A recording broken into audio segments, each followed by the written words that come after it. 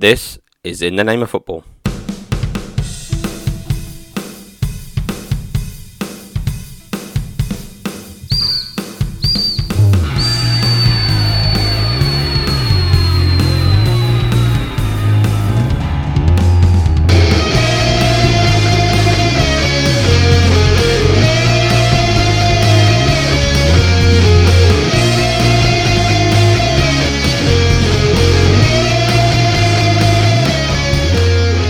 Hello and welcome to this week's episode of the In the Name of Football podcast. Well, it's been a couple of weeks. We know that we have deserted you.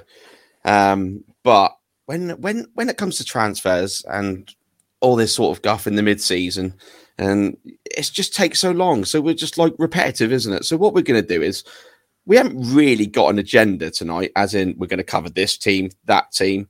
We're obviously going to cover United and Arsenal because that's what we do. Him being an Arsenal fan, me being a United fan. So we'll obviously talk about them too because they are probably the teams I'm talking about the most in the transfers at the minute. But we will just kind of like wing it. Like, right, we'll jump into Chelsea. We'll jump into, who knows, a little bit of Spurs maybe or whatever. But if you are new around here, we are the In the Name of Football podcast. I'm Carl, United fan. And as always, I'm joined by won the European Cup, won the Premier League. They've won everything before they've even kicked the ball this season. Ash, the deluded gunner. How you doing, buddy? Well, I mean, you thought I was bad last year. Just you wait until Declan Rice is signed, sealed, and delivered officially, because there's nothing stopping us that way. Treble. Well, this is exactly what I mean. Like, you wait until Declan Rice is signed.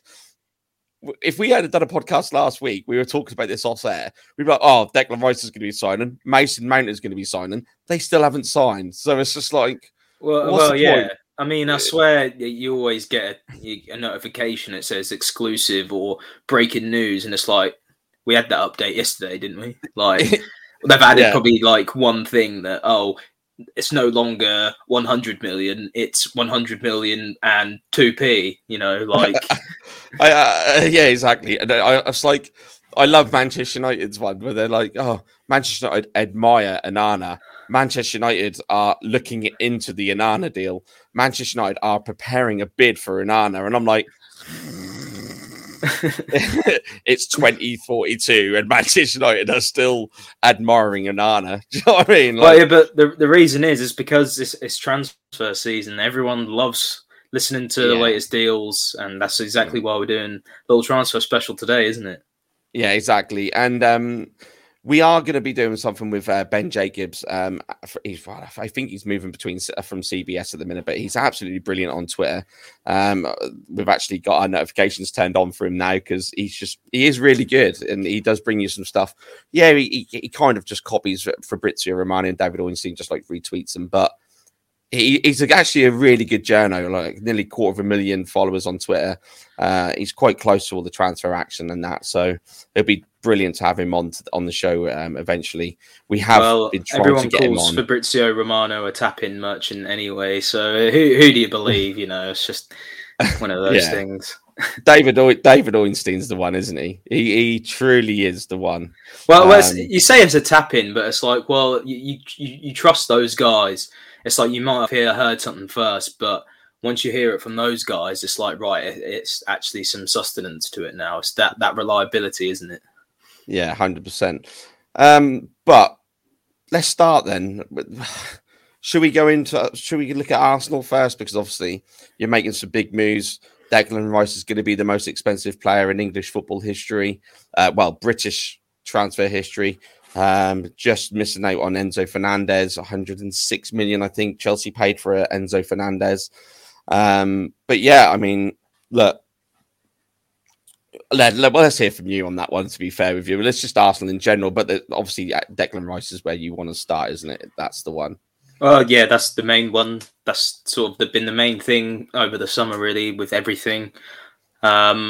I think personally, I always thought that we would get him. I wasn't ever really that worried. I think, as you can tell through messages, Ronaldo was just saying, nah, he only wants Arsenal.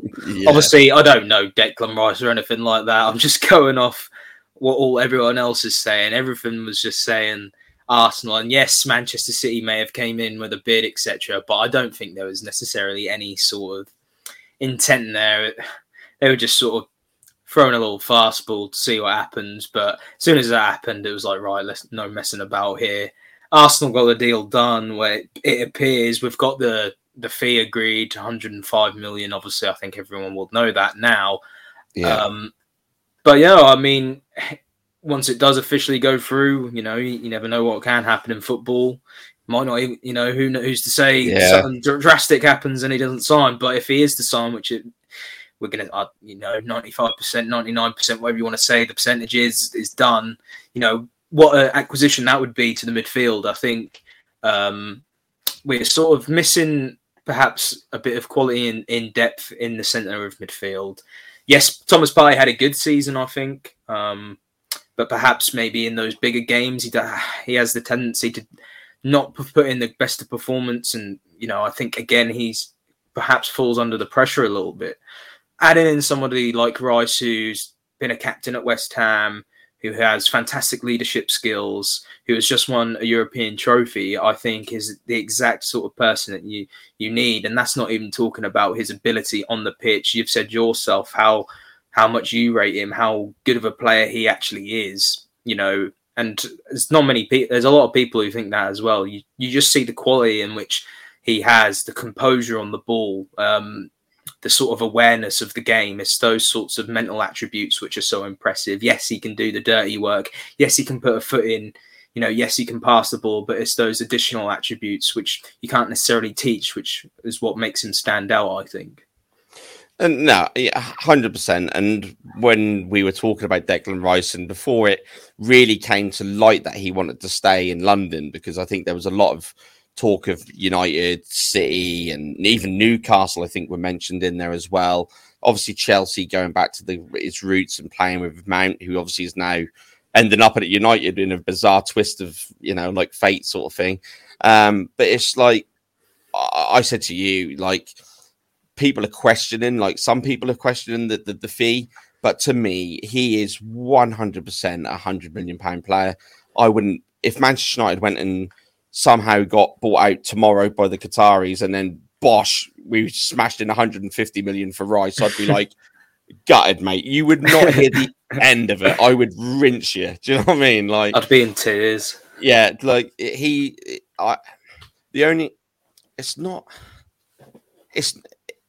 start to think about things, and because obviously with all the positives with it, you think about the negatives as well, and you think, well, can he handle it playing for Arsenal at the top of the league? But then he performed for England on the big stage, so you kind of rule that one out. And Arsenal and West Ham have just won the Europa Conference League, and although that's the lesser competition in Europe, you're still thinking, well, it's still European football, and it's European football. It's a cup top competition. You've got some very good teams who have been within the competition. I don't think you can just roll it out like that. No, obviously, no. I'm not trying to do that either. But it's like when you try to look at a negative, like you could say, oh, maybe how does he perform in big games sort of thing? And when you look at that, I mean, like a championship game, like a title game, but like a City. Arsenal City, we haven't seen that from him. Yeah, that's the only thing you can say. But I think that's very much sort of clutching at straws, to be honest. There's a reason why you're paying that amount of money for him. If he was going to leave West Ham, it was always going to be that amount of money. I don't think he's 100. It's 100 million if he's Italian. I think there's English tax on there, 100%. English tax, Premier League tax, obviously that's just how it is. But that's how the market is at the end of the day. I think in terms of the transfer fee, I think it will probably be one of the biggest of the summer.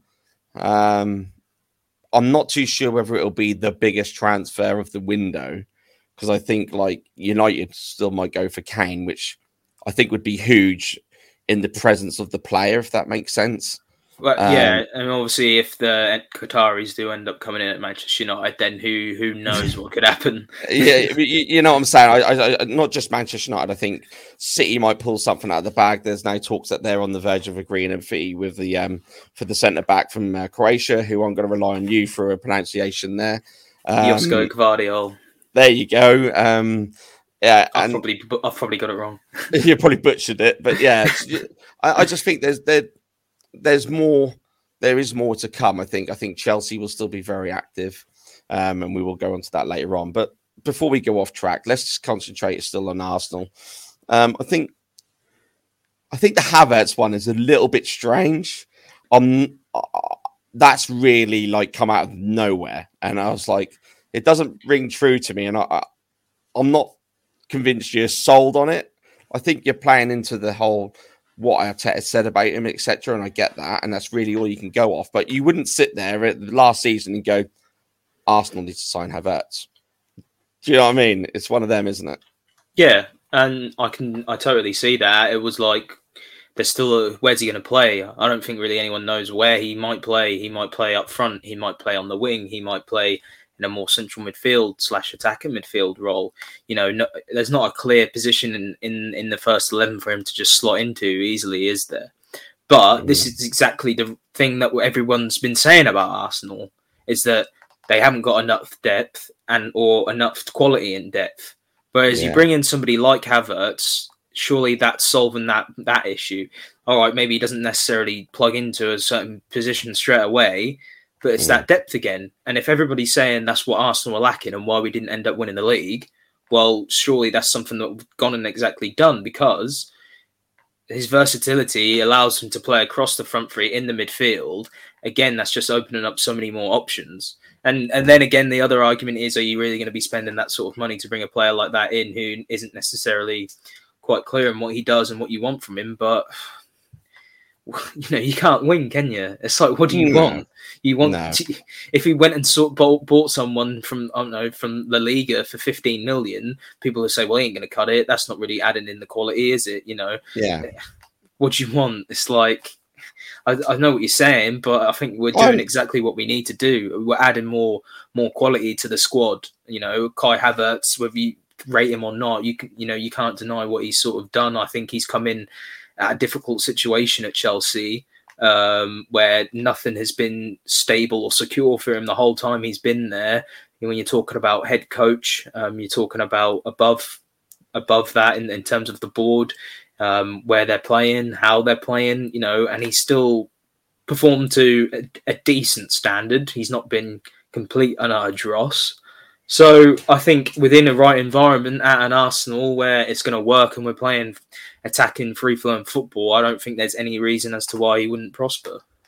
No, I don't question the quality of the player. I'd like to just say that previously, when we did the podcast 3 years ago, and when he first signed for Chelsea, remember we'd done an episode of Hot or Not, or whatever we called it, and Kai Havertz and Timo Werner, I was like, yeah, they aren't going to be these big stars, and you and Harry were like, they are. He is. They are, and I'm like, they're not. Do you know what I mean?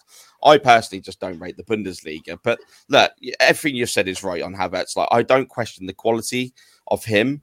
I think it adds, you could easily see him playing from he doesn't obviously give you the same effect as Saka because they're two different players, but he could play from the right. If Saka, it gives him a chance to bring that, and Vieira could play more centrally, and you could even play Havertz from the left if you have to. Play him as a 10.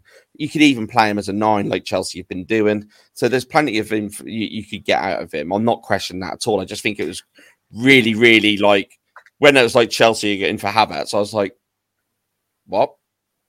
Look, where did this come from? Do you know what I mean? Yeah, people can say about how much he costs and stuff like that as well. But as I said, I think that's what you need, and I think he does add a bit of something different to the team as well. Like if he does play up front, I think he is quite tall. You can sort of play off him. I think Thierry Henry was talking about it actually, and he said you can play with him when he's a bit more back to goal. You can play where you can sort of use him as not a target man because he's not really of that ilk, but he is in a way as well because he adds his technical ability along with his height. Perhaps add a little bit of extra aerial ability because he's a tall bloke. Yeah, there's not that much height in the team up front other than that. So no, I just think again it's just another good bit of business, and I think it'll be quite similar to sort of the Trossard signing where he'll come in and add quality, and he can sort of we'll utilise him in a host of different roles. Yeah, 100%. Yeah, I think you're right there. It's just for me, like I'm just repeating myself, but it's just come from nowhere. Do you know what I mean? It's, Have you heard the rumours with linking Arsenal to Mbappe though for next year? yeah, and I'm just going to say this: even if United were to be taken over by the Qataris tomorrow, Mbappe's going nowhere but Madrid. So it's dross. Like you just don't buy into that at all. Like I see a report about Mbappe, and I'm like, garbage. Do you know what I mean? Because it's just not what. Well, It's it'd just just not be going the to happen. typical like, well, Mikel Arteta likes Mbappe. Well, yeah. I mean, you would have thought he probably did, didn't he? Yeah, I think I saw Pep the other week. They're like, do you think City will sign Mbappe? And he's like, no, he's going to Real Madrid. We all know where he's going, so I don't even know why you're asking me. Which is true, isn't it? It's just, Yeah. It's not yesterday's chip paper. It's bloody freaking 5 years ago fish and chip paper, isn't it? Do you know what I mean? It's just like he's going to Madrid. Shock horror when he signs for Madrid. Do you know what I mean? Like, You'd have thought, yeah. Well, who yeah, knows? You'd have thought so. I think he is pretty much destined for that. yeah, Another Arsenal one I will quickly mention, though, is already Tchouameni at Real Madrid. There has yeah. been linked with him as well, with another potential midfield replacement, especially if we're losing Granit Xhaka and potentially Thomas Partey. I think that would be extremely unlikely. That's what it seems to be, the reports are saying. But, I mean, if we manage to get him and Rice, I mean, I'd be very, very happy. I mean, I would be in utter shock if that happened. I saw it and I just didn't even bother messaging him about it because it's like they only just signed him last year for like 80 million, and it's not like he's had a bad season. He was actually decent for him when he played. Yeah, it was just sort of more of obviously like I don't think Ancelotti's necessarily played him as much as they wanted. Obviously with Camavinga, Cruz, Valverde, Bellingham now, they got so much talent there. It's like perhaps they would let him go in order to help facilitate another move where they could strengthen elsewhere. But, it's 100% a long shot. And I mean, again, as you just quite rightly said, they only bought him last year from Monaco for about, 80 million. So if it would cost Arsenal, again, a fee like that, I think I've heard to get him. So, incredibly unlikely again. Yeah, 100%. But who knows? I agree with you. You never know in the world of football. And just quickly before we move on from Arsenal, it looks like they're going to get Jeren Timber from Ajax around about 45 million, which, versatility wise there, a lot of criticism for not rotating White last year. But then obviously, what's his name? The fullback. Tomiyasu was injured at a crucial part. Yeah, so obviously we couldn't rotate him. Yeah, so I just think it gives you the option there. And obviously he was like heavily linked with Manchester United until they went to Martinez. I think that would be another great sign and gives you the option, especially when we saw how much of a difference it made with Saliba being out of the side. And we did emphasize the fact of like either Holden, Kavor or Kaiwa, whoever, how you want to pronounce it, he actually did fill in all right, to be fair with you. But yeah, definitely highlighted Holden, and I'd be surprised if Holden was still there if you signed Timber. Well, yeah. I mean, if we keep Holden as perhaps like I don't know, like the fifth choice centre back or whatever, I'm pretty sure he himself would be happy, and so would we. Like I'd have him, and if we needed to play him in a Carabao Cup game or a throwaway Champions League game, like cool. But yeah, adding Timber in, as like you say, again, just more strength and depth. And the versatility, he can play on the right, can play at the centre. I think either him or White would be the clear number two behind Saliba. Yeah.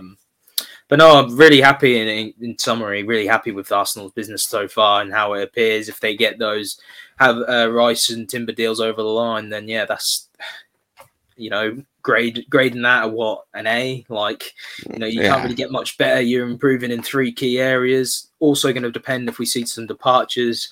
If Partey goes, if Xhaka does end up actually going, it'd be interesting to see if anything else happens. But yeah, pretty solid, I think, for the time being.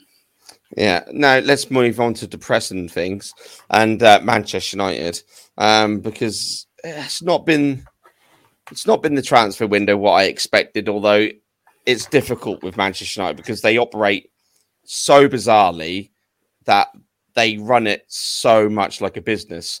And June is when United produced their quarter for and also obviously end of football year financial results. So traditionally, they've always done their business in July. So as much as I can sit here and moan about the transfer window, and I have, and I will now, that it wouldn't surprise you if United just go and do like 3 or 4 deals in the next couple of weeks.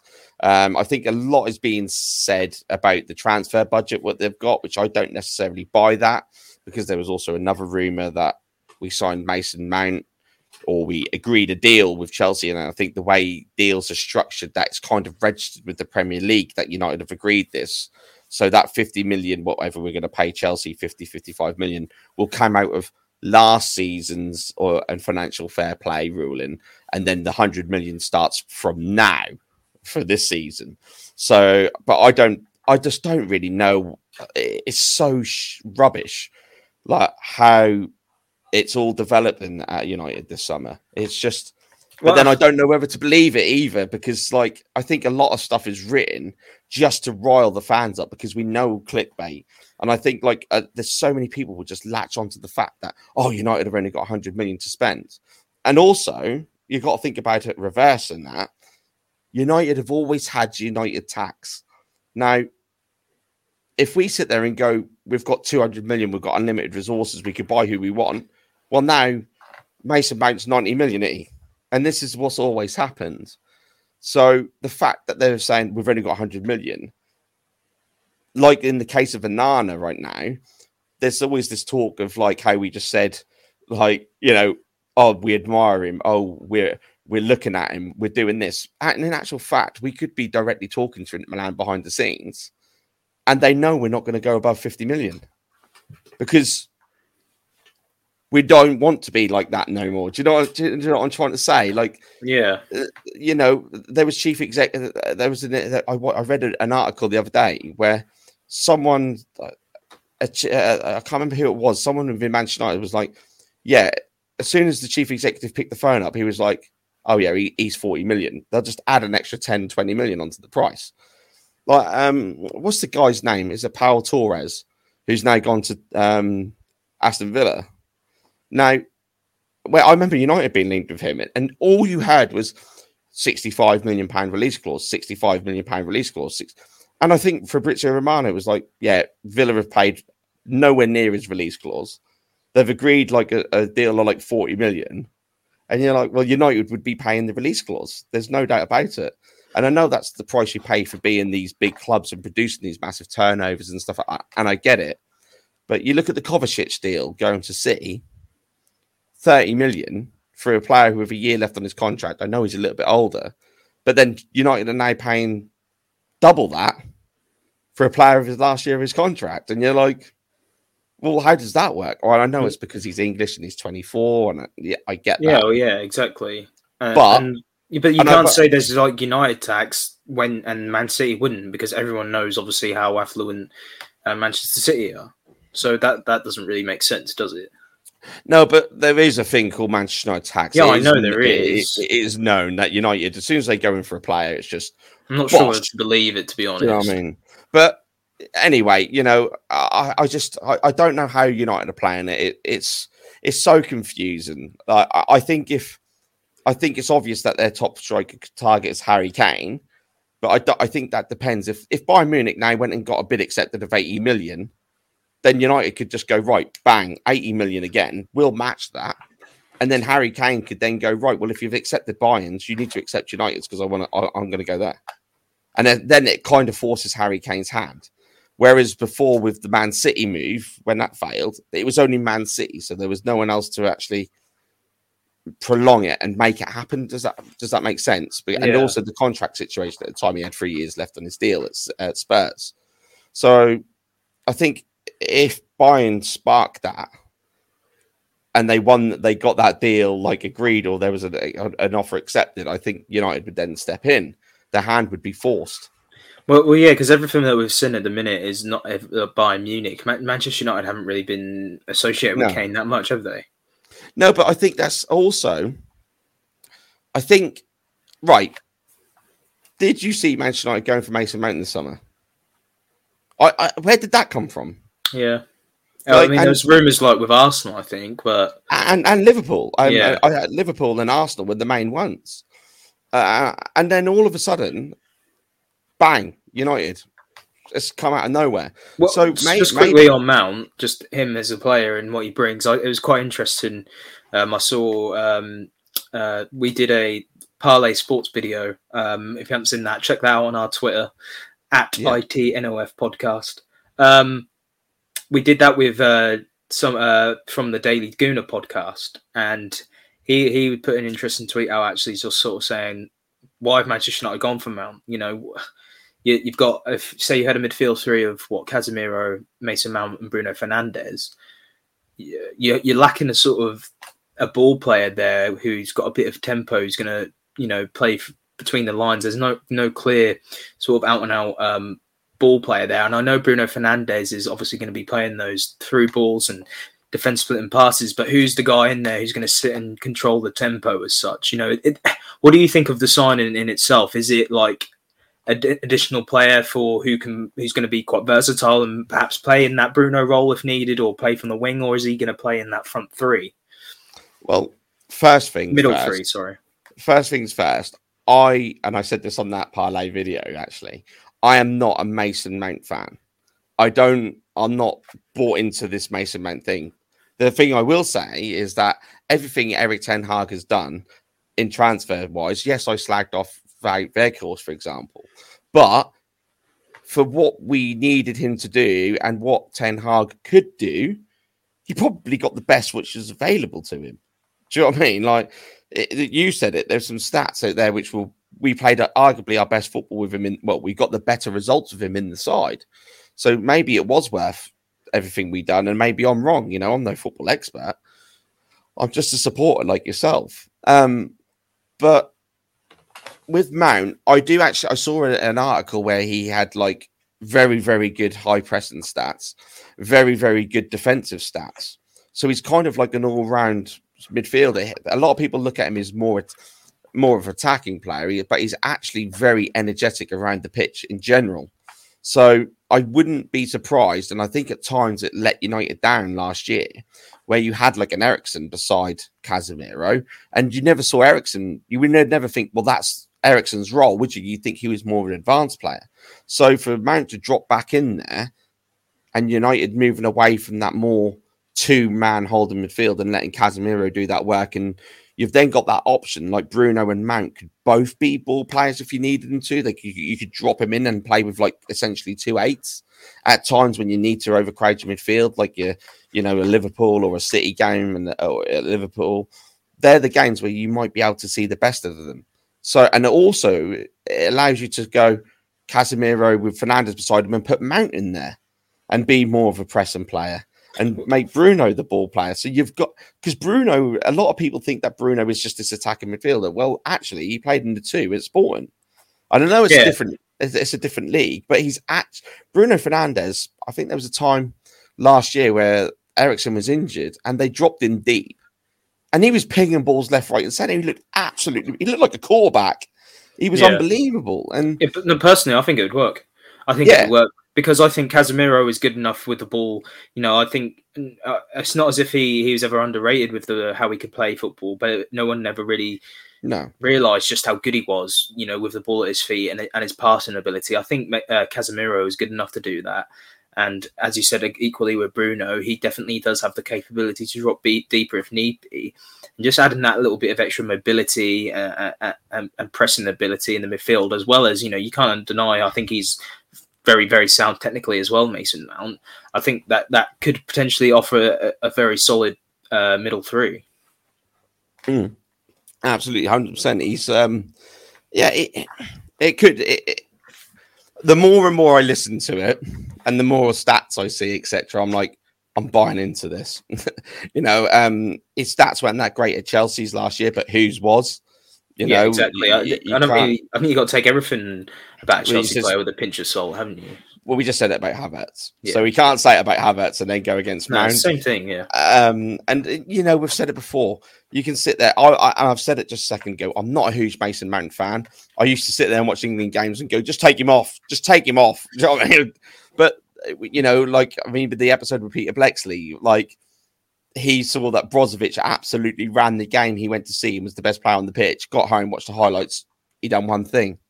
Yeah. And he was like, that can't be the same game. And that was the same thing at Manchester United. We just highlighted it with Casemiro. You do not know how good they are until you've got them in your team. Yeah. And it stands out more. I mean, Teddy Sheringham. I remember Teddy Sheringham. It's when we signed Teddy Sheringham to replace Eric Cantona, I was like, what on earth have we just done? Yeah, all right. Teddy Sheringham's going to like replace Eric Cantona. You have just absolutely lost your marbles, Fergie. Do you know what I mean? Like, and we won the treble. Do you know what I mean? Like that. Well, I don't know if he directly replaced Cantona, but it was looked as this Cantona signing. Yeah, and look how good he was for United. He turned out to be a superb player for us. So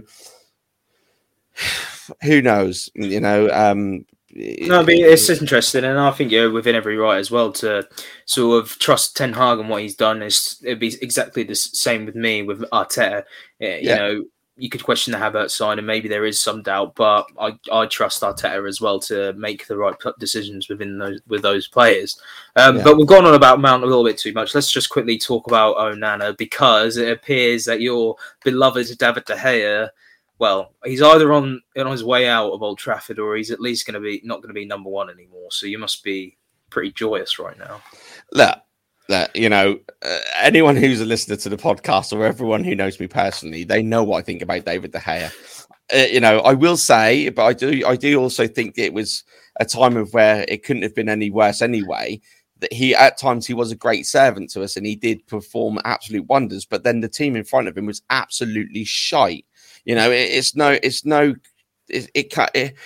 coincidence. We've improved the team in front of him, the midfield, etc. We get the most clean sheets in the Premier League. He gets the Golden Glove. Yeah, because look what's in front of him now. Varane, Martinez, Casemiro, Eriksen, Bruno. It's a completely different to Marcus Rojo and Phil Jones, isn't it? Let's look. So did you see somebody took the time to make a 1 hour and 40 feature-length film displaying every single David De Gea blunder since across his entire football career? Oh, hang on. Was the video an hour and 40 minutes? Yeah. Well, that just spells... how can you get 140 minutes of goalkeeping mistakes?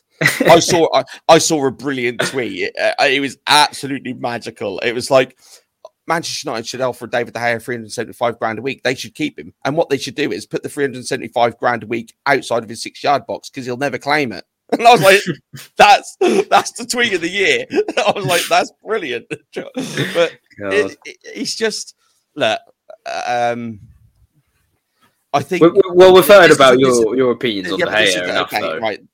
Let's just go on to the actual him going. Look, this for me just emphasises the fact that there is only one person in charge at Old Trafford. If you are to believe rumours of the reports and stuff, I think it was Chris Wheeler who reported it, that United offered De Gea a contract on reduced terms. He accepted it, sent the contract back, and under Ten Hag's orders, United pulled out of the deal and offered him another contract, again on reduced terms to the one he'd already agreed. Now, and apparently saying there's no guarantees of you being the first choice goalkeeper anymore. Now, why can't he do that? This is Ten Hag. Reputations are not, the time for sympathy in football is gone. You look at Pep Guardiola. He came in his first season at Man City. Joe Hart had won titles for Man City. He was absolutely brilliant for Man City. England's number one. Was 3 months? 3 months in. I think he played one game, didn't he? He made his mind up here before. He was never going to keep Joe Hart as a keeper. Never. Exactly. But that Joe Hart was probably Man City's best keeper for about 50 years. Yeah. And they just ditched him. And that's what you got to be. Like Ronaldo, he won that war. And it looks like he's going to win the De Gea war. Now, that's the thing about Ten Hag, isn't it? He's just ruthless. He knows what he wants, and he's just going to go out and do it. Exactly. I watched the compilation. I can't bloody say it now. Watch the video what someone made of Onana in the cup final against Man City. The risk the guy was taking, He's My God. unbelievable, isn't he? And then go and see how many goals he conceded from mistakes last year. None. He's quality. He's And then so good. And then you look at De Gea, he does nothing like Onana. Nothing like that. He literally plays as like an extra defender. Like he as again, literally in that Champions League final, he was playing so high out of his box and like he almost becomes like another centre back in possession. And he's he's distributing is unbelievable. Like, and it's not just that, he's an unbelievable shot stopper as well. So it's a no-brainer to be going for somebody like Onana. Like, he's quality. I'm absolutely delighted that we've actually.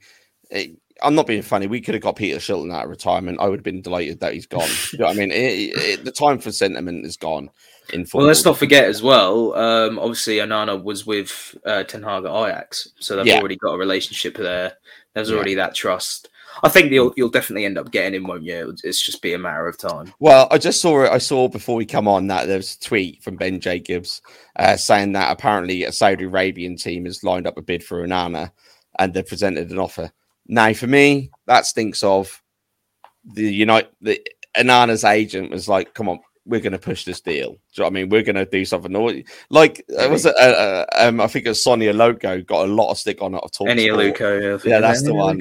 Eni Loco got a lot of heat from it from Talk Sport. Yes, and it kind of sounds just like what I'm saying, but you've heard it before from agents where they drum up interest from other clubs just to get. I'm not going down the Aluko route, right, and saying that. Another club. I've rung up another club and we're going to make a bid for him. No, it happens all the time where agents drum up interest from somewhere else just to prod a team along, and that's probably what they need. And wouldn't it be surprising? We've just talked about the relationship with United and with Ten Hag and Onana. Maybe Ten Hag's gone to the agent and go, just tell him there's someone else interested, and then United will bid for him. And because if not, and I'm going to say it now, and I don't know if I've already said it, I wouldn't be surprised if he walks Ten Hag. The way it's going at the minute, the way it looks like it's going, they just don't look like they're backing him. Like, I know they spent 230 million last year, but if his number one target was like Harry Kane and there's nothing happening. If you're going to get Mount and then Onana, like, why are they not backing him? And like, I don't want to get into it too much, but I still think there's going to be an element of with this takeover, there's still going to be a bit of uncertainty on what they're actually doing and what the plan is going forward. And there's going to be a bit of delay in the business purely because of how long it's going to take with the takeover. Like, I know you've said to me off air sort of that it shouldn't really impact it, but I think there's still going to be at least an element of it that is going to just be disrupting it.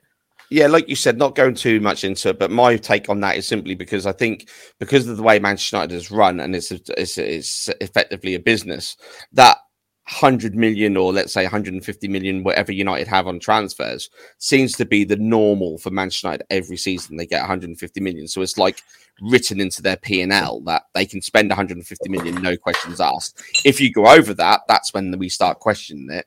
That's when you'll start getting sign-offs from the Glazers to spend more money, etc. I think so. Yeah, but if you're saying that's like that 100 million, then and that's Mount and Onana, really. That's it, isn't it? Yeah, but then obviously they can generate that through player sales. If they get anything, I think that the thing is 100 million, and then they can spend anything else they generate on sales. Well, yeah, so I mean, Fred's been linked to go out, hasn't he? Yeah. Maybe Mason Greenwood, he could be leaving. Don't know what's going on with that one. Yeah, there's plenty there. You've got obviously McTominay's been linked away.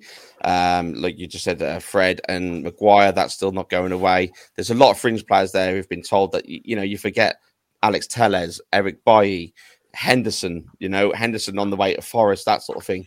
So there's plenty there to go out the door if we needed to. And, let's just hope that the Saudis get their act together and come and take Martial for like 50 million or something like that. We can but hope.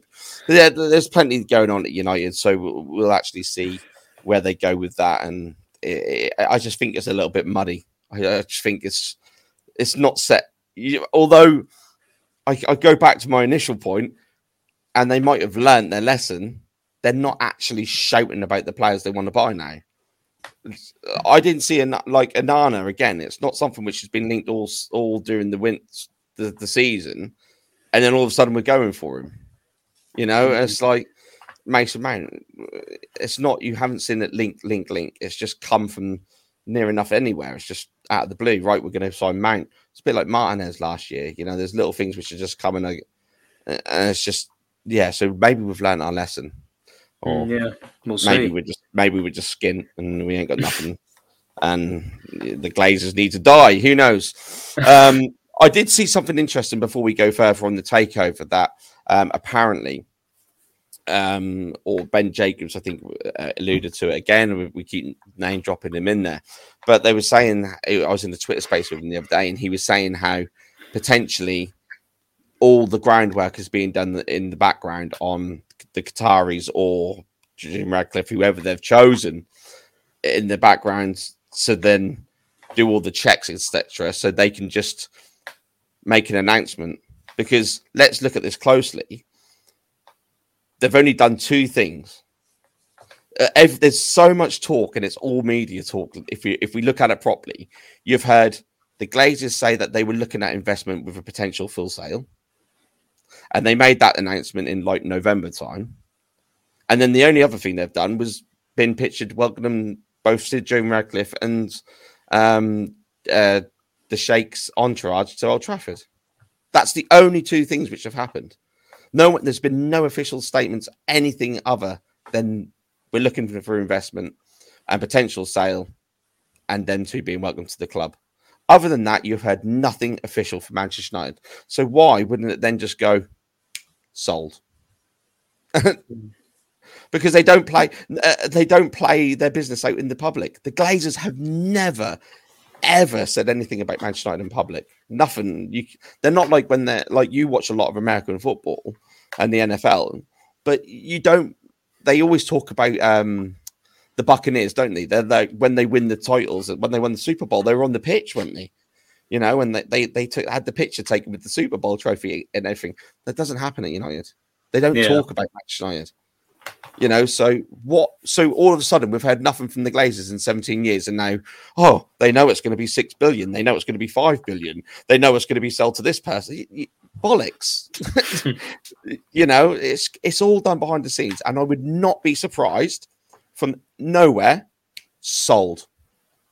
Because look at Newcastle. It was like nothing, wasn't there? Lots of rumours of takeovers, and all of a sudden, sold. So, yeah, anyway, look. Remains to be seen. Remains to be seen. Yeah, 40 minutes into the podcast, we've only covered United and Arsenal. Surprise, surprise. Do you know what I mean? Well, let's go through the main other deals then. Obviously, Sandro Tonali, that one's officially confirmed today, wasn't it? After, I think everyone knew again that he was going to be on his way. What do you think about that one? Obviously, Newcastle spending heavily. I think we are probably going to see them come out and spend quite heavily now, a bit more than they have done the last couple of years. They're slowly building that up. Obviously now secure Champions League football. I don't think they're going to stop at Sandro Tonali, are they? What do you think of the signing? Because I think he's going to be quality. To be honest, I think we both quite rate him quite highly. I think we both quite highly rate him through Football Manager stats. We do. That's a big part of it. Yeah, you do watch a lot of Italian football, and from what I've seen of him, he is a decent player. I think it is another step towards this Newcastle spending power. The only thing I'd be a little bit worried, I did hear a lot of stories that he didn't really want to make the move happen, Tonali, but it was more to do with what was going on at Milan with the whole Paolo Maldini thing, etc. With the falling out in his controversial exit from the club. And obviously that's affected Maicon as well, the keeper. And I think there's a few other, Teo Hernandez as well as another one. So it would kind of, I wouldn't be surprised that he's not there for long either. Be quickly moved on. Just quickly on that, there's sort of the structure at Milan. They're owned by, they've got American owners. And basically, what they want to do, I've heard, I think Nima Tavalli from Italian Football Podcast, he's spoken about it quite a bit, sort of how they want to, they're sort of very much going American. They sort of want Moneyball tactics. So we have spoken about it on the podcast before. So Moneyball sort of more of a focus on data and analytics. And I think they're quite happy just to recuperate the money, the 70 million fee. I think there's a 10% sell-on clause in there for Milan as well. So yeah, going back to your point, sort of how he doesn't necessarily want to be there. I don't know if Tonali necessarily wanted to leave, but it was like, right, we've got this bid, we're accepting it because we want the money, so you're going to have to leave. And I know a lot of Milan fans are pretty upset by that, and it's sort of how the sort of Premier League takeover now, and the Premier League sort of becoming like a Super League. But again, you can't the Tonali thing. You can't necessarily compare it because Tonali, albeit yes, he is a Milan fan, and he was a Milan fan as a boy. He's not a one club man. He was at Brescia before that, so it is slightly different. But yeah, pretty interesting what's going to happen at Milan. But yeah, I think you're right as well. Yeah, going to see Newcastle spend a bit more money. I haven't necessarily seen them linked to too many other players. I don't know if you have, though. No, I've got to be honest with you. I haven't really seen a lot of it, but I did see something today. Newcastle United's spending since the takeover now up to 319 million with a net spend of 304 million. Which is again like, look, it's completely different to Man City. We've been slated for being a little bit jealous towards what Man City have achieved, and you can look at that and say whatever, it's going to be natural because obviously they beat your team to the title. They're my rivals in my, they're the United. They are one of our main rivals. What are we? Yeah, there'll be a slight bit of jealousy in there, but we are actually generally fighting the cause of football in general, not just our jealousy or whatever you want to look at it, but. If Newcastle are doing it right, I did see Tino Livramento linked. That went a bit dead from Southampton for 12 million, which again, Newcastle United replacing their right back Trippier before we've even replaced Gary Neville. But yeah, it's like I think Newcastle United seem to be doing it right. Rumours of them only having 75 million does kind of add up. If Tonali's a 55 million pound transfer, Livramento 60 and then another 12 million on him brings up to around about 70 million. So with sales going on, a net spend of 75 million seems about right. I think Newcastle United will project their money and spend a lot more after next season, because then you've got that turnover is included with the from Champions League football next season, because they haven't necessarily got that money as effect, because so you can't really. They could get knocked out in the first round, in the knockout in the group stages, and then they've lost potentially. Yeah, their league finished last season, and the fact they have got Champions League football for next season will obviously in part allow them to spend more within financial fair play, obviously. But you have just said what they've spent 300 odd million on transfers net. Since the takeover, so perhaps there is a limit on what they can do, because as we said, we haven't really seen them too heavily linked with anyone else. But I mean, I think Tonali again will be a fantastic sign, and you already look at the basis of what Newcastle have got. Do they necessarily need anyone? They obviously already got Gordon not too long ago. We've already raved about the likes of Wilson and Isaac in the team. The defense for the most part of last season was extremely solid. So just adding in that extra bit of quality in the midfield, perhaps all they've been missing. So yeah, I think Newcastle again will put up a pretty strong fight. I mean, it's certainly going to be. It seems like the Premier League is going to continue to be more and more competitive, which is a good thing. Yeah, absolutely. And like you just said, with that, I think one criticism you could say of Newcastle United last year when they did get a bit of injuries, the midfield was the area where it was. As soon as Bruno Guimaraes was injured, you noticed it, and. So they did need that little bit of strength and depth in that midfield area, and that is a good sign. And I'm just a little bit. I don't think he's reached them levels of what is expected of him yet, but or through what I've seen of him or heard about him. But then again, we're not seeing him week in, week out, are we? As soon as he gets here, we're watching him on Soccer Super Sunday and all that sort of stuff. Maybe we'll see this player what we always thought he was. I sort of spoke about it. Obviously, I've watched quite a lot of Milan last year, and I think by and large, I was a little bit underwhelmed potentially with his technical ability. I expected perhaps a little bit more in terms of his passing play, controlling the game with his tempo, but the only negative of that was sort of Milan don't play like that. Milan are certainly last year under Pioli, they were very sort of counter-attacking, not too much heavily in possession, a bit more direct. And we'll see. I think he'll end up working out well. Yeah, no, I think it's a great signing. I mean, moving on from Newcastle, I mean, there's not been a lot of linkage with departures, etc. They've been a bit quiet, haven't they, really? But if we were to look, well, how long we got? Because if you go on about Chelsea, we could be here for a long time. Like the amount of departures, I couldn't even reel them off. You've got I think Mendy's gone, Koulibaly's gone, I think Azpilicueta's gone. I think he's on the verge at least. Yeah, you've got Mason Mount, you've got Kai Havertz, you've got Kante's gone. What on earth? I don't know if I mentioned Koulibaly. There is so many departures, and they needed it, didn't they? Yeah, they did, but it's just, it's outrageous, isn't it? I think it's, yeah. Well, yeah, and it's actually quite interesting. A few reports that have come out, obviously, links between Saudi Arabia, Chelsea, Todd Bowley as well. Obviously, can't confirm or deny whether it's fact or not, but there have been some reports. Obviously, there has been some dodgy dealings there, hasn't there? I think you know a little bit more about it than me. Yeah, I looked into this and I actually asked again, name drop it in Ben Jacobs on a Twitter space the other week. And he said basically it's someone on the Chelsea board is a head of a group of hotels or something, which this Saudi Arabian company who are also linked with Newcastle, they own part of this company who he is a part of. So it's a very, very... It's probably like me now going into my work tomorrow and asking them to buy a little bit of the company down the road, which I used to work for, who my mum knows. Do you know what I mean? It's one of them. I think it's a bit clutching at straws. And I was one of them who was clutching at straws, probably wanting them to get done again. But I think when something happens like that, and Ben Jacobs was very good at explaining this, you're not seeing overinflated prices for them players.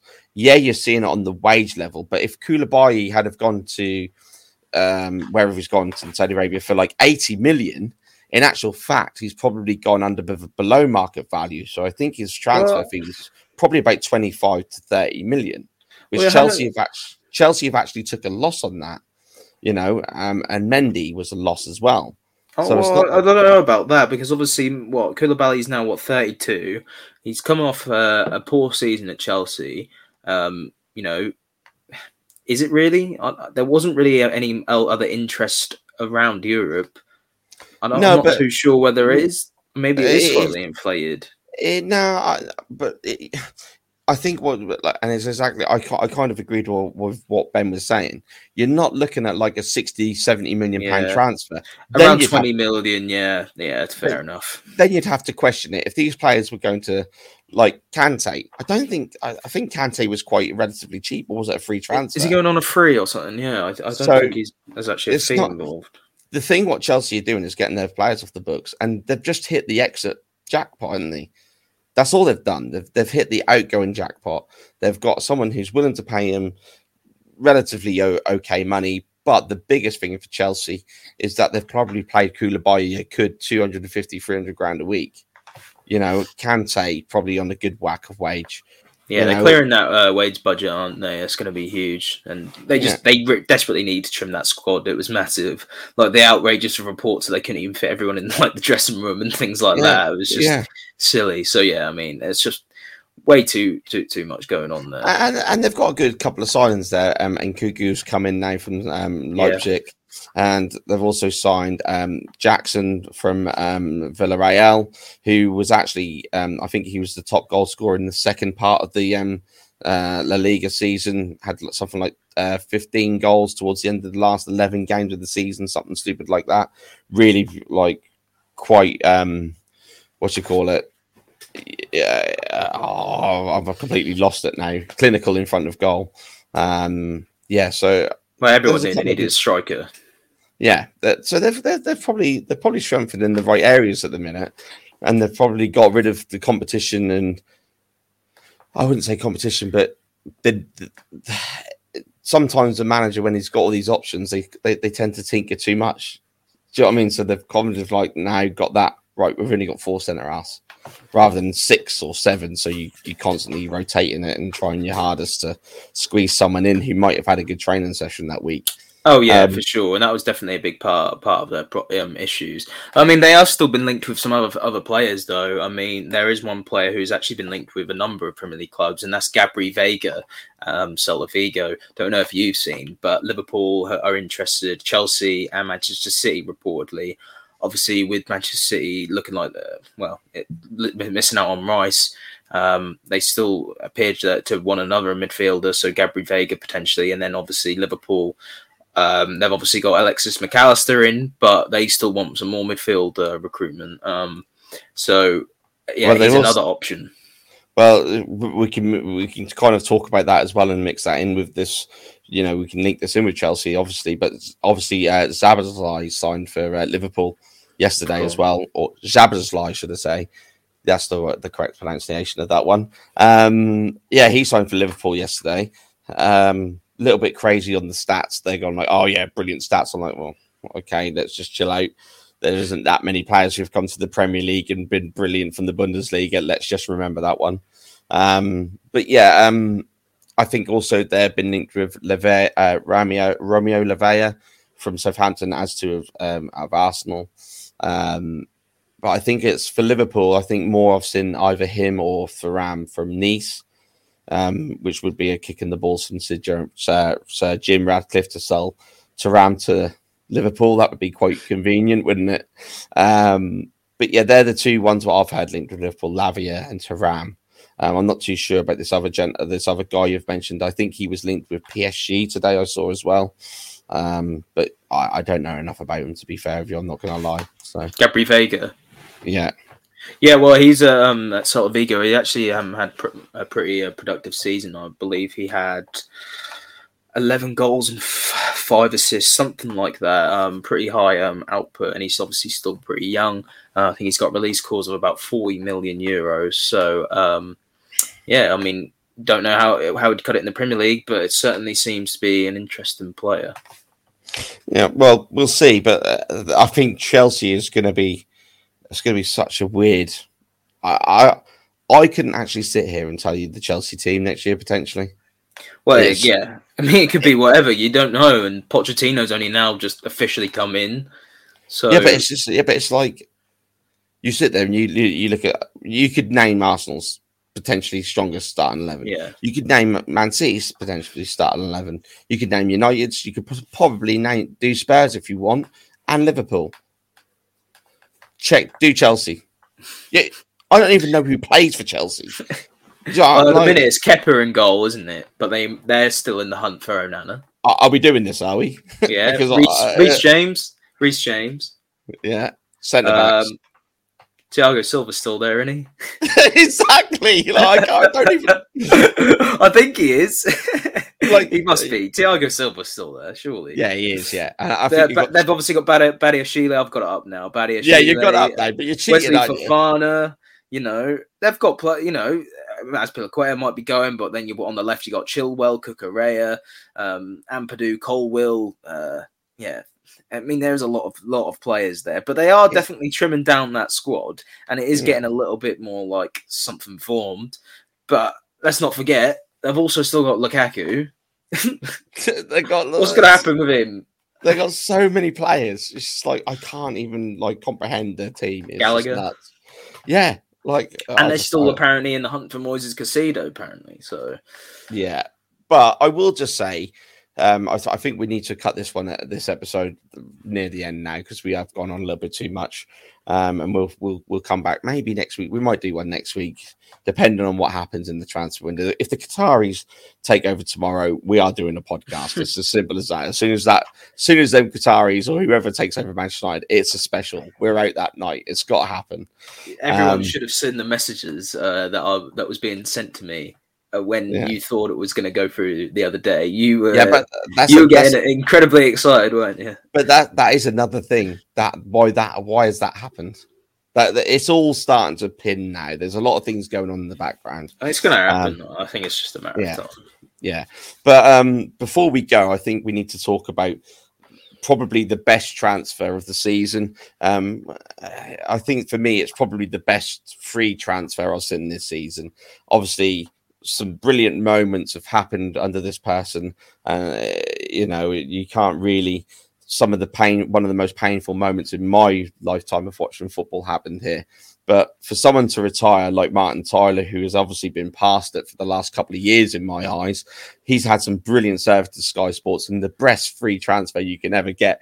Peter Jury, welcome to Sky Sports. This is going to be absolutely class. And if you do not know who Peter Jury is, because it's very sometimes you think, oh, I didn't know who that was, just go and type in Peter Jury commentary. It's some of the best I have seen. Like the ones that spring to mind, South Africa, Bafana, the Manchester United one where Ronaldo comes back, Madeira, Manchester, Madrid, Turin, and Manchester again. The Rome one, Roma, when they were 4-1 down to Barcelona, and it was like Nicolas Manolos has risen Rome from the ashes again, and it's just like he's just poetic, man. For me, it's probably the signing of the summer. And I think that's what we needed, really. I think you said, Martin Tyler's definitely delivered some great moments over the years, but it's just his time sort of come and probably should have done a few years back. I mean, I agree. I think he'll probably deliver some pretty good moments, and the way he describes football is pretty beautiful, but I've seen some people think, well, once you're hearing it every week in, week out, you might start getting a little bit fed up with it and all. Yeah, how you might go a little bit too fancy sometimes. Yeah, maybe so. But I think it's very, I think one of the masters of the game when I was watching football growing up, and it still is, he's probably at the tail end of his career now. But when we interviewed him before, Clive Tilsley, some of the things he said was very poetic and stuff. Like I remember, and I asked him about it. You'll know, York, he's round the keeper, full speed ahead Barcelona, and you put them moments in time in football and it sits in your time, sits in that memory all the time. But I've just mentioned 4 moments over a career probably spanning 20, 25 years for Peter Jury, so it's not like it happens every week, because he might just be, we'll probably sit there the first game of the season expecting fireworks, and it's just like, where's Tyler? We've picked this guy up so much. But yeah, for me, I can't wait.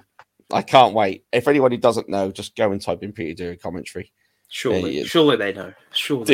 Yeah, they do. But sometimes you just don't know the name, do you? Yeah. But anyway, look. Let's see. Still, we're talking about players like Mount and Rice, and none of them have been confirmed. So, if anything happens, we'll be back next week.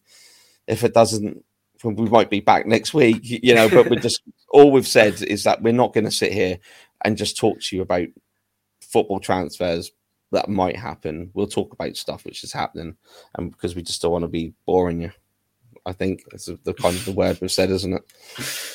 Yeah, just sort of go through what we know. We don't need to harp on too often, but as we said, incrementally going.